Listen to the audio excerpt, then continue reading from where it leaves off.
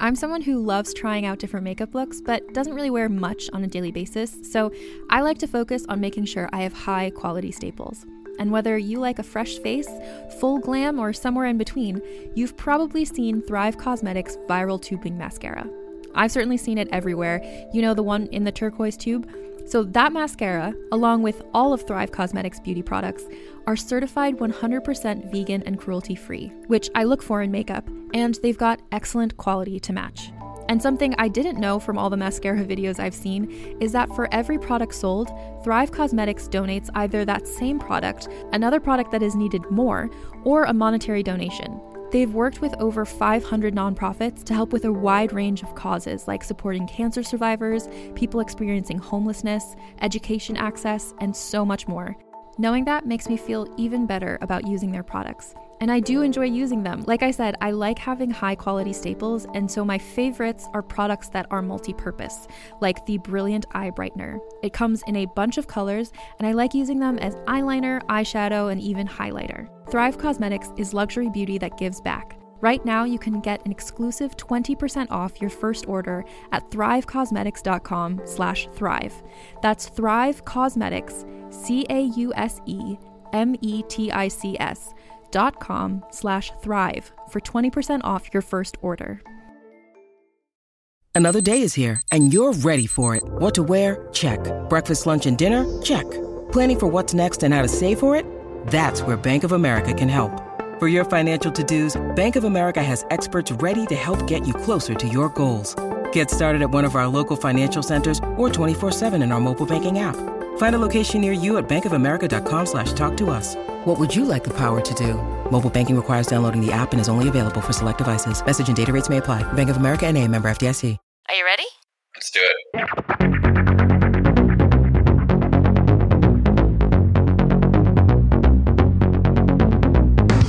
Hey everyone, I hope you and yours had a great and safe holiday. Thank you for coming to hang out here. I'm Evelyn, and this is Repin. My next guest is an Indigenous actor of Ojibwe and Scottish origin, from Grassy Narrows, First Nation, and Toronto, Ontario. From age 2 to 13, he lived in many First Nation communities across Northern Ontario. He's a talented actor that you've seen on Mohawk Girls as Butterhead, also in Sci-Fi's Helix, and you know him best as Officer Owen Beckby in the CW's hit Burden of Truth. Now, what happens when you've been raised within communities with cultures and teachings that are unfortunately quickly disappearing? There can be a collective pain, trauma that is inherited. So what do you do? And how do you open your heart and heal? My next guest struggled with this exact problem. As an actor, he understood, creatively, he had to be able to shift according to the characters he was going to play. But how are you able to understand those characters when you're still struggling with your own position and understanding of the world personally? He's going to talk about that struggle, how it impacted him, and how he's navigated that. Here with us today is Miigwyn Fairbrother. Thank you so much, Miigwyn, for being here. How have you been doing? You look great. Thank you. I'm doing okay. This curveball of last year and a half, 2 years has been, I'm calling it the great shakeup. You know, we were all hooked up into a matrix, and then all of a sudden, collectively, we were taken out of the matrix, and, you know, we had to stay at home. And now we're slowly getting back into the matrix, but we had this time to question where we were, how we were doing it, where we want to go. And I think those are the important questions that are still with me. I'm not interested in getting back to a new normal. I'm interested in getting back to a completely new paradigm, because what we were doing before wasn't working. Just FYI, in case anybody didn't know, it wasn't working. I know we want to all get back to dancing in clubs and drinking our beers and having our pizzas out at takeout and stuff. But what we're doing isn't working for the earth, for each other, for the planet. So, we've got to reimagine things, and we got to continue to reimagine things. Absolutely. I think the Great Shakeup has started that journey, and we're going to see some pretty cool shakings and happenings coming out in the next 5-10 years, I would say. I'm hoping you're right, and that we're not just left to debris. You know what I mean? But I want to go back again. First of all, congratulations on all of your success. Burden of Truth, a show that I've long enjoyed. I had your castmate, Nicola Correa Demude, on the show. Shout out to Nicola. I absolutely adore her. And congratulations. I hear that you're doing Mohawk Girl. You've got a lot of stuff in development. Tell me a little bit about some of the work and projects that you've been doing. Again, in this great shake-up time, I've had to pivot like a lot of people. My livelihood depends on being in spaces with people or performing with people, to people. And that all changed. So I had to pivot to content and, was writing. For years, I would say, I'm going to write. I'm going to go sit down and write this movie. I'm going to go sit down and write this thing. And I never did. And then all of a sudden I had all this time. So I had nothing but to write. So I did. A lot of people out there kind of did the same thing or are doing the same thing in their own field or sector. They had some time to do the things they always wanted to do, and they're doing it. So I wrote a pilot for CBC based on a play that I developed with a creative partner of mine, Jack Greenhouse. Hopefully, when things get safe again, I'll be able to tour that play. It was a play that was based on my father's journey through residential schools, based on a lot of family knowledge and history. It's a piece that we developed into a one-man play where I play eight different characters, dancing and singing and movement. And it's about welcoming people into a circle to let them know that they're a part of it and it's not like something that's in history. Because I find that a lot of people, when they're thinking about, historical things like the Trail of Tears, like the residential schools, like the Scoops, they think, that's in the past. Right. That's back then. That was my great-great-great-grandfather. But actually, it's still happening today. And the effects of what happened from that point are still with us today. So yes, it is our responsibility and we are a part of it. So how do I get people to feel that? I think it's by trying to put them in their hearts. So that's what we're trying to do with the play. I just sent my first draft of my pilot literally yesterday or 2 days ago. So I'm very happy about that. These are all incredible achievements. And going back to that play for just a second, I mean, if you're doing all 8 parts, on a practical level, Megan, you're going to be exhausted by the end of the show. And I hope you go to the bathroom before you start the show because it looks like you're going to be on stage the entire time. Yes. But I love sort of the thread that you sort of touched upon in that, in describing the play is, what you do today has far-reaching effects for generations to come. Absolutely. And I want to go back to Burden of Truth because, I talked to Nicola, your castmate, who I adore, and we were talking about how this show really represents so much diversity and inclusion for the Indigenous people, from what I understand, is that the show makes a point of making sure that there is representation behind the screens that is lending to the content that audiences see on the screen. And I think that has been validated because I know you wrote one of the episodes or several episodes, and your character is, Officer Owen Beckby, who is this sort of really stand-up kind of guy that you can trust. He is Indigenous, much like your own background, correct? Yep. So tell me a little bit about your work and your experiences on Burden of Truth. I mean, the funny story that we always talk about Owen Beckby at the beginning of his journey is that I was hired to be a bad guy. Were you really? Yeah, I was. They originally hired me. I think I was playing a lot of bad guys or a lot of like less than good guys before I hit Owen. And so anyways, I went in for a fitting. One of the head costume people was also a producer. She's like, took a look at me and she's like, "Oh my God, you're not a bad guy. We got to figure out how to keep you around." And then she went and pitched me, I guess, to the other producers and stuff. And they're like, "Well, I don't know. We already have him as this, so let's just leave him like that." And they're like, "No, we gotta keep him around. He's a really nice guy. Like he's not a bad guy or whatever." And I guess it created a little bit of turmoil in the writer's room because they had this whole journey for this character. But then they took a few different characters, put them together, and then made it Nicola's partner on the show. And then we discovered that he was also the stepdad of Luna. So once we figured out all of those pieces, it kind of just like really came together. So how do you relate to your character? I grew up, had a lot of aunties and uncles and grandmas and grandpas raising me. And I am the role model to my nephews and nieces. So it's just like a relationship that I really understood. I think it's important to a lot of First Nations people is making sure that our young ones, our next generation is safe and taken care of and are looked after and they have everything they need. I guess just like any family, any grouping of people. But, a lot of times I talk about family. It's for First Nations people, it's all we have now. It's all we've had for a long time. Our institutions, our family, those are still being entrenched upon.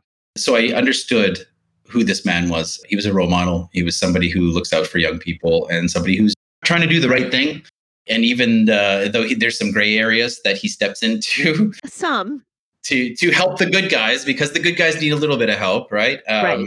Because they're trying to do it all, the right way.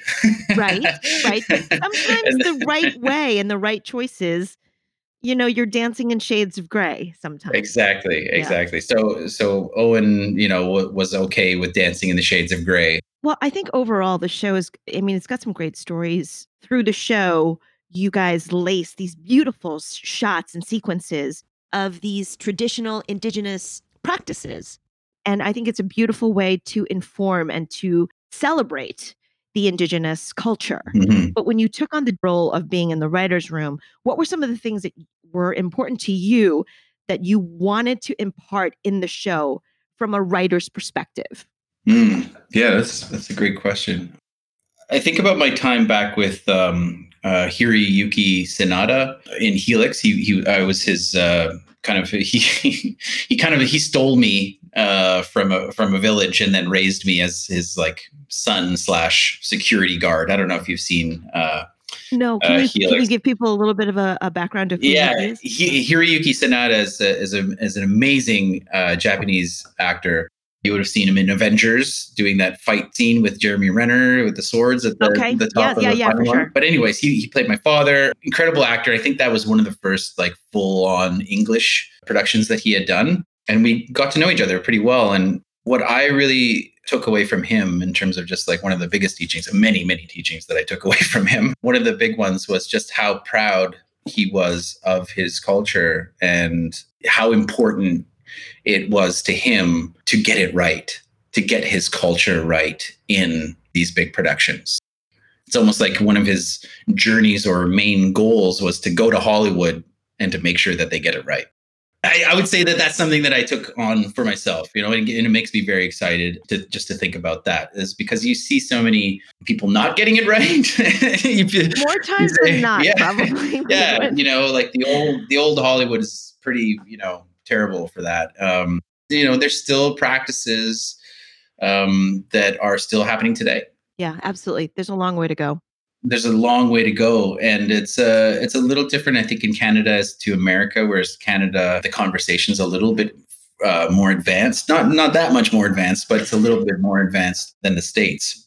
But that's only because of the big Hollywood machine and where, the images of Native people, of and Indigenous people, how it's been historically brought about and shown and continually shown.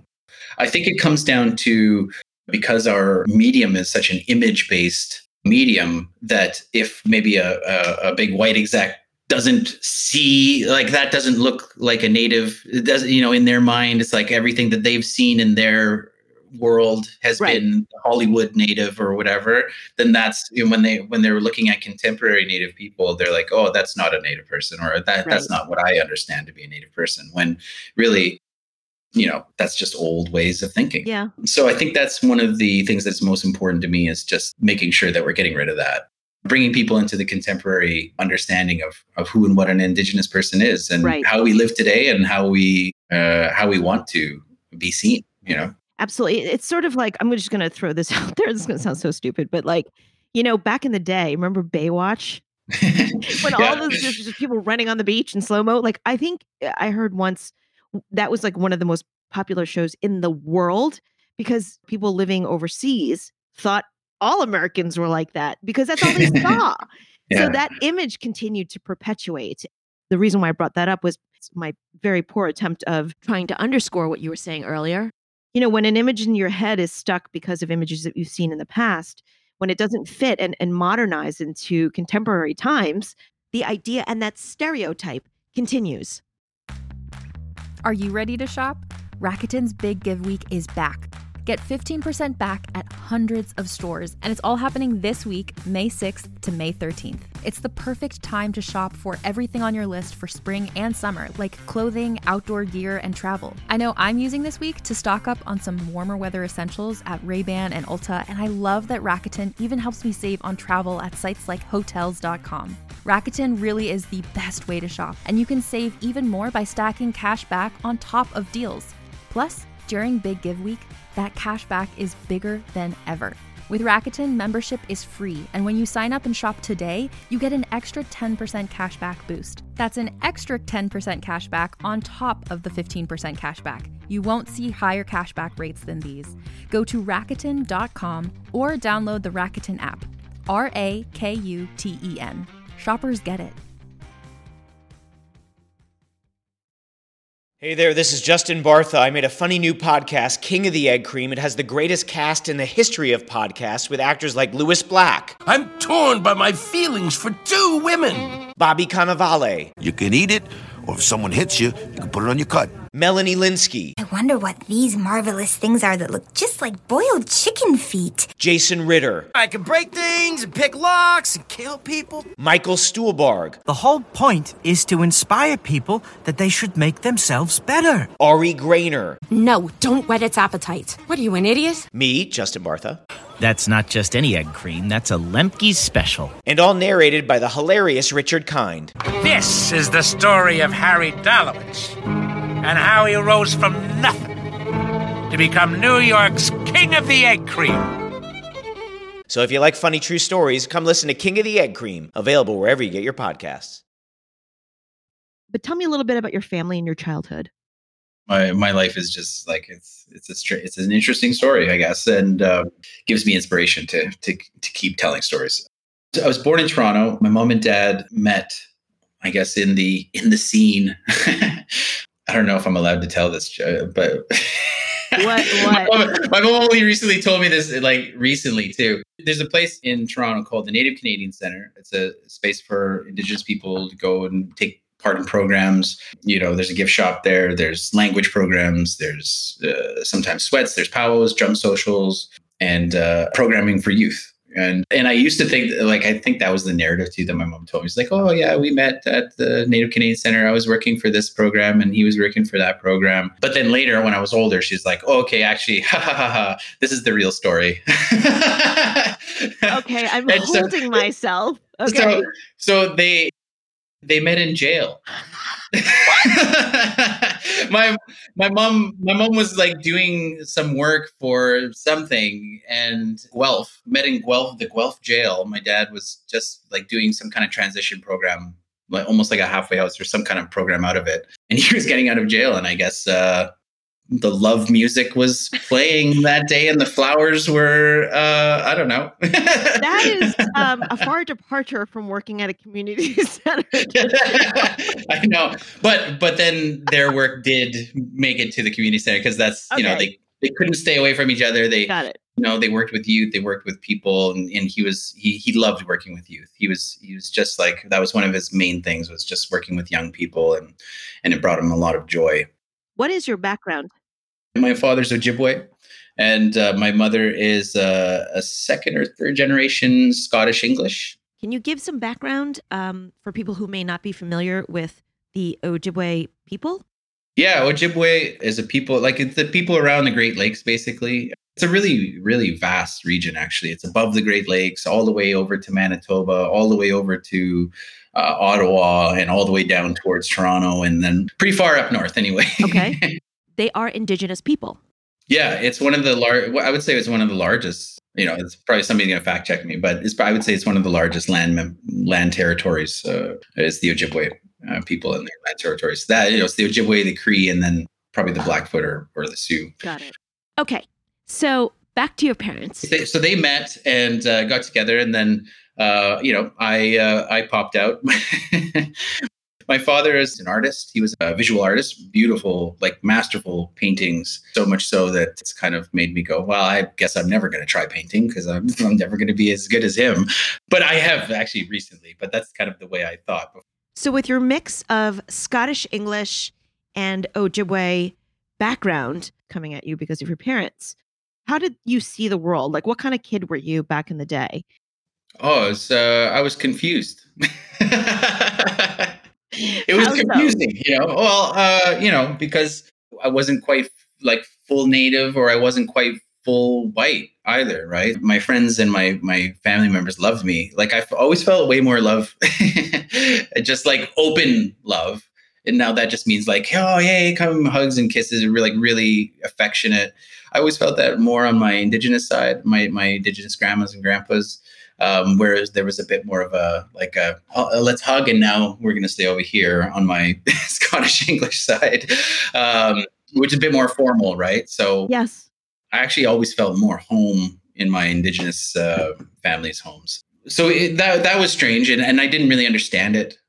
I was just a kid. I just wanted to play. We wanted to watch movies, and I would get made fun of by the older Native kids and teased and beaten up and whatever. And that's because you didn't look Indigenous enough, correct? And I was the white teacher's son. My mom was a teacher, right? So I was the white teacher's son, and then I would get beat up. But nowadays, like I go back there and they're all like, "Oh, hey, Miguel," like I'm taller than all of them, and they're all like, "Hey, buddy, how's my buddy doing? Hey," and all this stuff. It's water under the bridge, but it's just like things you don't really understand when you're growing up. It's just like this. Oh, you just think this is the way it is, right? Then when I got to the city, that was different too. It was just like because now I had spent most of my life growing up in First Nations communities, and that was the culture that was in me. The way I talked, the way I walked, the way I looked, felt, and spoke, and everything was, coming from a First Nations background. And in Treaty 3, when I did my high school there, and then I went to Toronto, that was like a big culture shock. Is just to realize, and then meeting urban First Nations people that like really looked First Nations, but they didn't have any of the culture. Right. That was weird to me too. I think I'm still trying to understand who and what I am, because the background that I have is different. It's just like I was raised in a lot of communities, not just one community. Like I was raised in really far northern communities up in Webbequay and Big Trout Lake. And I still have a lot of like adopted family there. I was also in Pic-Mulbert First Nation, and I have a lot of my best friends still live there.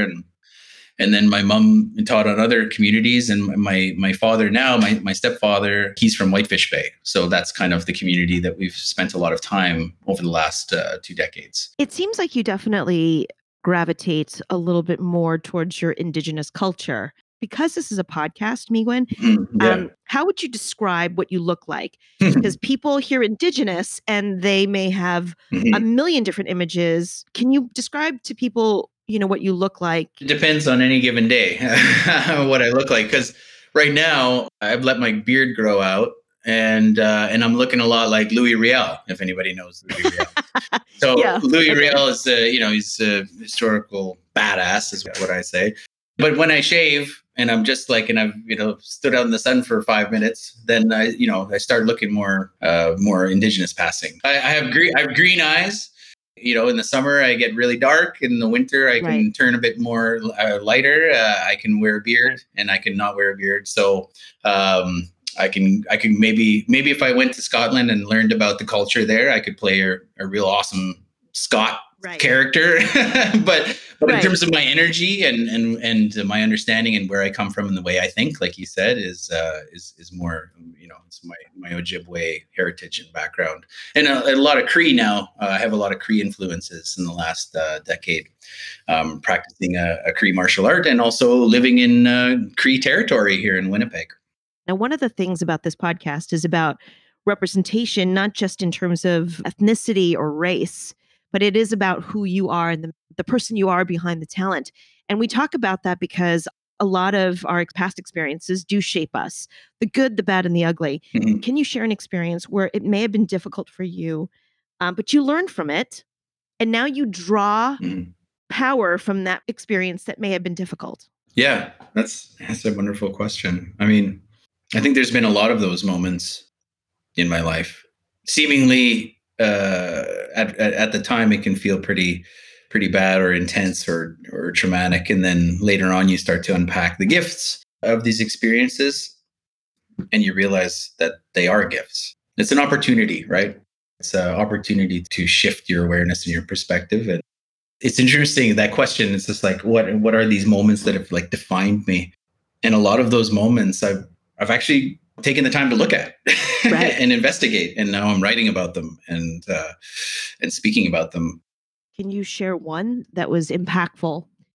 It was in my final year of study at York University, and I was doing a lead role. I was getting seen more and put on the stage more for our acting conservatory of it was our final graduating year. Right. And we have these sessions where we go and we go one-on-one with the teachers, and they kind of give us feedback on how the year has gone, or maybe something that we need to work on. And it came up that I wasn't letting the other students in, or, I wasn't really trusting them enough to go places, or to be the actor that I needed to be at that moment, I guess. What I told them was that the way I saw it was this, that I don't think they can handle it. I don't think my fellow classmates can handle, what I've been through. I don't think that they can handle the pain and the suffering that I carry within me. And they kind of said, "Oh, okay, but I think you need to trust that they will." And I was crying. It was a tough conversation. I don't think I like completely changed at that moment, but over time, that's kind of been my constant creative struggle is opening my heart up, depending on, wherever I am. Like even now, speaking from a place of heart rather than speaking from my head. Yes. And speaking like, oh, here's the logical thing that she needs to hear or whatever. But it's like, I got to connect with this, right? Yeah.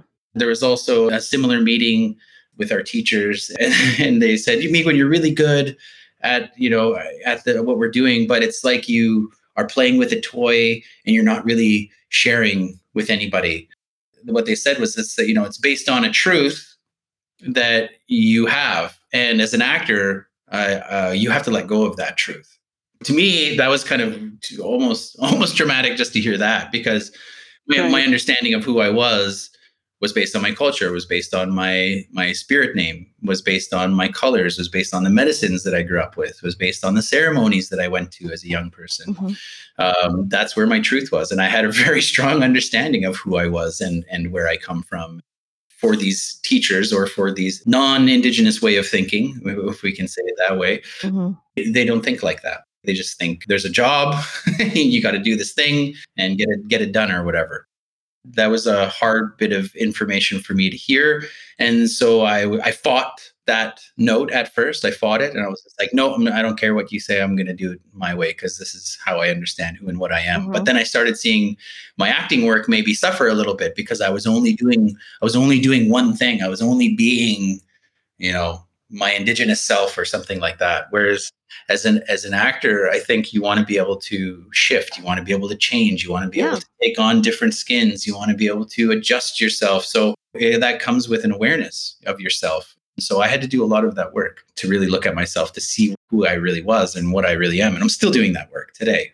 It was those things that really kind of messed me up, because I had feathers, I had cultural items that were with me that helped me to stay connected to my culture. But all of those things left after that, when I was like giving up my truth, and it was replaced with a bottle. I took up substances, and that replaced my feathers. It replaced my tobacco and my sages and my cedar, my medicines, and that happened for solid 5 to 10 years, until I was able to kind of let that stuff go and reconnect with who I was and my people and my culture and my ceremonies and the language. And that's what I realize now too, is just how important the language is, and how that really does set up your whole understanding of the world and belief systems and the way you think and how you respect people and how you look at other cultures. It's all in the language. So I could really see why it was important for the Canadian government and maybe the American government to get rid of Indigenous languages, because if you kill the language, you actually kill the coding system of how our knowledge is passed from generation to generation. So that's where I'm at now. I want to go back to something that you said. You said the other students can't handle my pain and what you carry. Mm-hmm. Can you share some of what that was that you felt like people couldn't handle, that made you who you are? Yeah. There's personal pain, and then there's collective pain. I would say. I liken it to the Holocaust. We've had, I would say, even several Holocausts in our community. You're talking about the community's pain, right? Culturally. Yeah. Okay. Yeah, collectively the community's pain, and not just Ojibwe, but all First Nations people who had to endure these harmful practices. Right. It's a collective pain that we all feel, and that we all maybe harbor and hold, but we hold it together. So in one instance, it's something that binds us together, but it's also something that can hold us back. True. If we stay in our pain and we stay in our trauma, then I feel like we're only hurting ourselves, instead of working through it. So why did I think that they couldn't handle it? Is because, I don't know, like I judged them, right? I would judge them that they're just these middle-class, white, socially well-off families. Like that's where all these kids are coming from. And I'm coming from the res, I don't think it's necessarily about judging them. Sometimes when you go through something that powerful, from my perspective, and I don't know if you've shared the same idea, but when you go through something that powerful, it sort of separates you from the rest of the world because not everyone had the same experiences. And if I'm going to use the word unleash it, it can be almost too much for someone to get their head around if you haven't gone through what you've gone through. Mm-hmm. I mean, do you share that same thought? And then how did you transform that thought of they can't handle it to trusting them to handle it? Mm-hmm. And I don't know if it's necessarily First Nation teaching or specifically, but it's just the idea that we're all doing the best we can with what we got. Right. That philosophy has really helped shift a lot of things. So I can see the oppressor, I can see the person, the abuser, I can see them with love. And that's something that I had to shift inside of myself. At some point, we have to move through the trauma or the anger or whatever it is, that feeling that's there, because then it's only hurting ourselves. We have to move through it so that we can then, transform it. We move it. We do something about it. Right. And anger can feel like you are doing something because it gives you that kind of fire on the inside. But you need to transform that. You have to go a step further even. My working theory these days is through love and through the heart.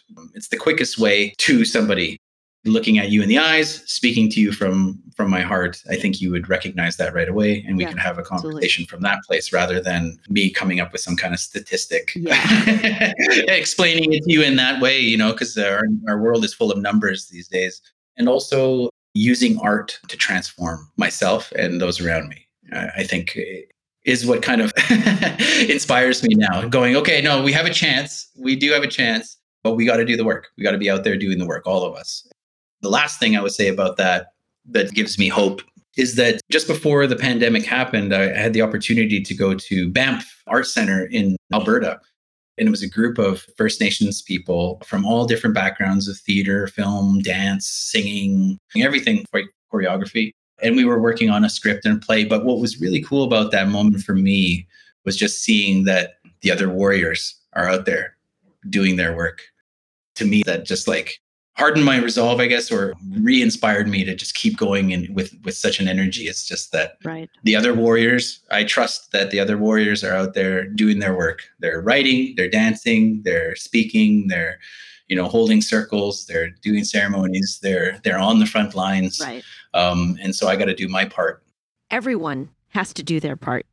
Let me just also say that I'm glad to find that you're in a good place. When you went from trading your words, feathers to substance, what brought you back to where you are today? And what would your advice be for those who are in that place of darkness and confusion?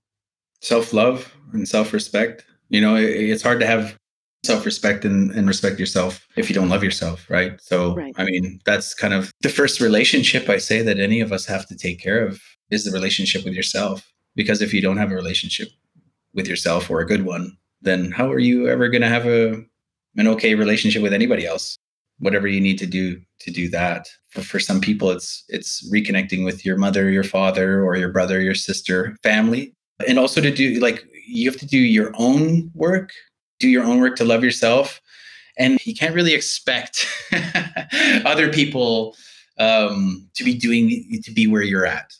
You can do your work on your side of the equation, but you can't force the other side to do their work, Hopefully by living the way you're living will give other people permission to do the same thing. If you're the first one up to the buffet, then other people are going to come to the buffet. Right. There is a collectiveness in looking after ourselves individually, I would say.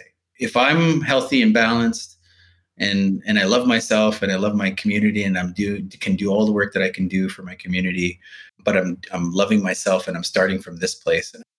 I'm smudging myself to let go of the past and let go of the thoughts that get bunged up in relation to my surroundings, which is, the trees, the grass, the earth, the animals. Those are the things that keep me sane, because when I think about what humans have done to this earth, it makes me kind of want to burn it all down. Sometimes I wonder, is that the only thing that we're going to listen to? I mean, climate change is happening now, and it seems to be, in everybody's mind because, it's real. Earth will just shake us off if she feels like it. It's just like knowing that if I'm doing my work and I trust that the people out there are doing their work and we're doing it, really looking inside of ourselves, it's going to shift the collective. If we're doing this personal work, doing this heart work, doing this healing work, inner healing work, I guess. And it just makes you a better artist too. Whereas maybe I'm not spending so much time, for a lot of time when I was drinking and using substances, I'd be down on myself about not getting that thing done or not finishing that script or not making it to the audition because I was hungover or something like that. It's kind of making that inner agreement with yourself. Ask, do I really want to let this go right now? Is that where I'm at? Or do I want to use this substance?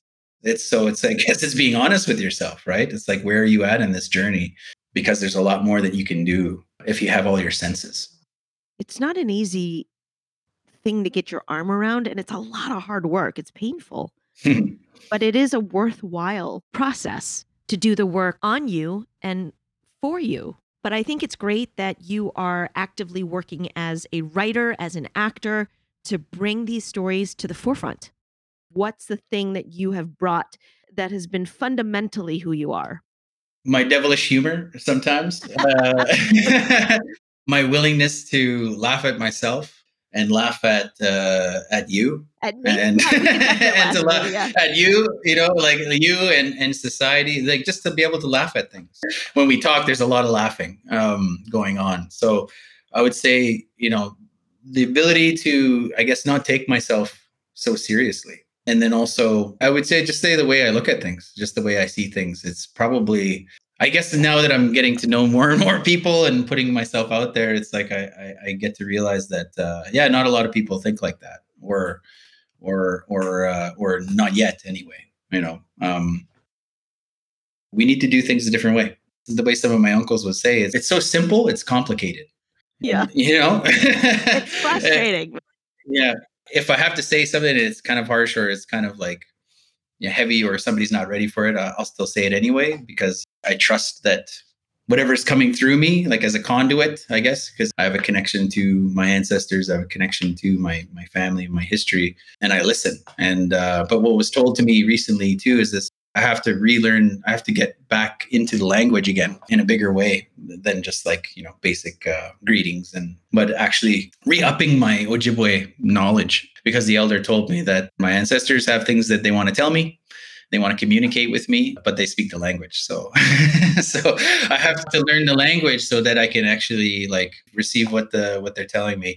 With your work, how are you going to continue to make sure that the Ojibwe culture or the indigenous culture is continued to be present in a modern way? How are you going to bring that into your work? I'm going to take it over.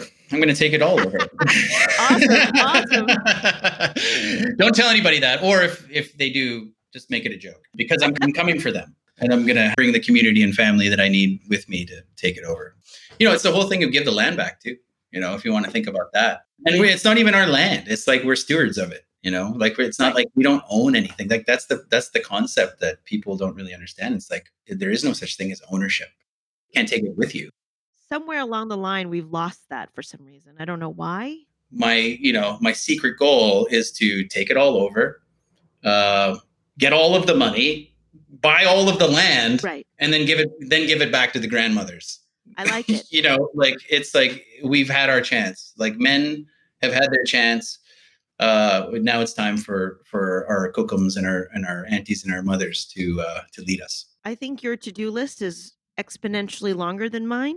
But I think it's really great that you're actively being a storyteller and making sure that there is some representation that is out there in a contemporary way to forward those lessons and those cultural values and perspectives. So I think that what you're doing is so important. And I love that your plan is to take over the world. Let me know if there's some small part of what I can do to support you with that. Yeah, through stories. We're going to do it all through stories. Yes. And I'm glad you brought up the representation thing too, is, and that's another reason why I got into the business and why I'm doing writing now. It's so important. It's so powerful for communities and people to see themselves in TV shows, in plays, in books. I didn't realize how important it was until seeing the feedback, seeing the response from the communities, seeing how it changes people's lives, literally just from seeing a show, seeing themselves represented in some way. Like, finally, oh, geez, it's right. Gratification. It validates them, their life, the people watching, our viewers watching. It's my honor to be able to do that and to do it for my nephews and my nieces and my family. It's a privilege to do this job. So, Miguel, it's time. Sign us off. Let me know who you are and what you represent. My name is Miguel Fairbrother, and I represent the voice of the rising tide. Great thanks to Miguel Fairbrother for his time, for opening his heart and sharing his experiences. We should follow his lead, take the time to reconnect with our history and cultures, and help preserve our own and each other's history. Ultimately, it makes us all richer. Now, I know you're going to want to connect with Miguel, so I have his social media links in the episode description. And get ready, because next we have an immensely talented and hilarious stand-up comic and producer. From across the pond, we have Gina Yashere. If we're going to be creating this show with this Nigerian woman and her family, we're three white guys. We don't know anything about Africa, Nigeria, the cultures, the people, what her family is like. And that's where you come in. We'd love you to be sort of a consultant on this to help us get these things right. So in my head, I'm like, an African consultant? This sounds like utter bullshit. Hey people, this is Gina Yashere, comedian extraordinaire, and you better not miss my episode of Reppin' coming up next. Just as a warning, you're going to want to bring an extra pair of pants for that one because you're going to laugh till you pee. And make sure you go back and check out past episodes of Reppin'. You'll meet incredible talent and people who have shared amazing lessons and insight with you. Download them all because, who doesn't need a podcast that has a pop of positivity and power? Don't forget to share, subscribe, and leave a review because as creators, that means the world to us to hear from you. You can do that on Apple, Good Pods, Podchaser, or wherever you're getting the goods. Want to connect? I'm on Twitter at Reppin' Podcast and check me out on Instagram at Reppin_podcast. Thank you so much to my technical director, musical composer, Mr. Nelson Pinero. Always love and thanks to Gracie Kong. Reppin' is a Suburban Outlaw Productions. Until next time, stand up and represent.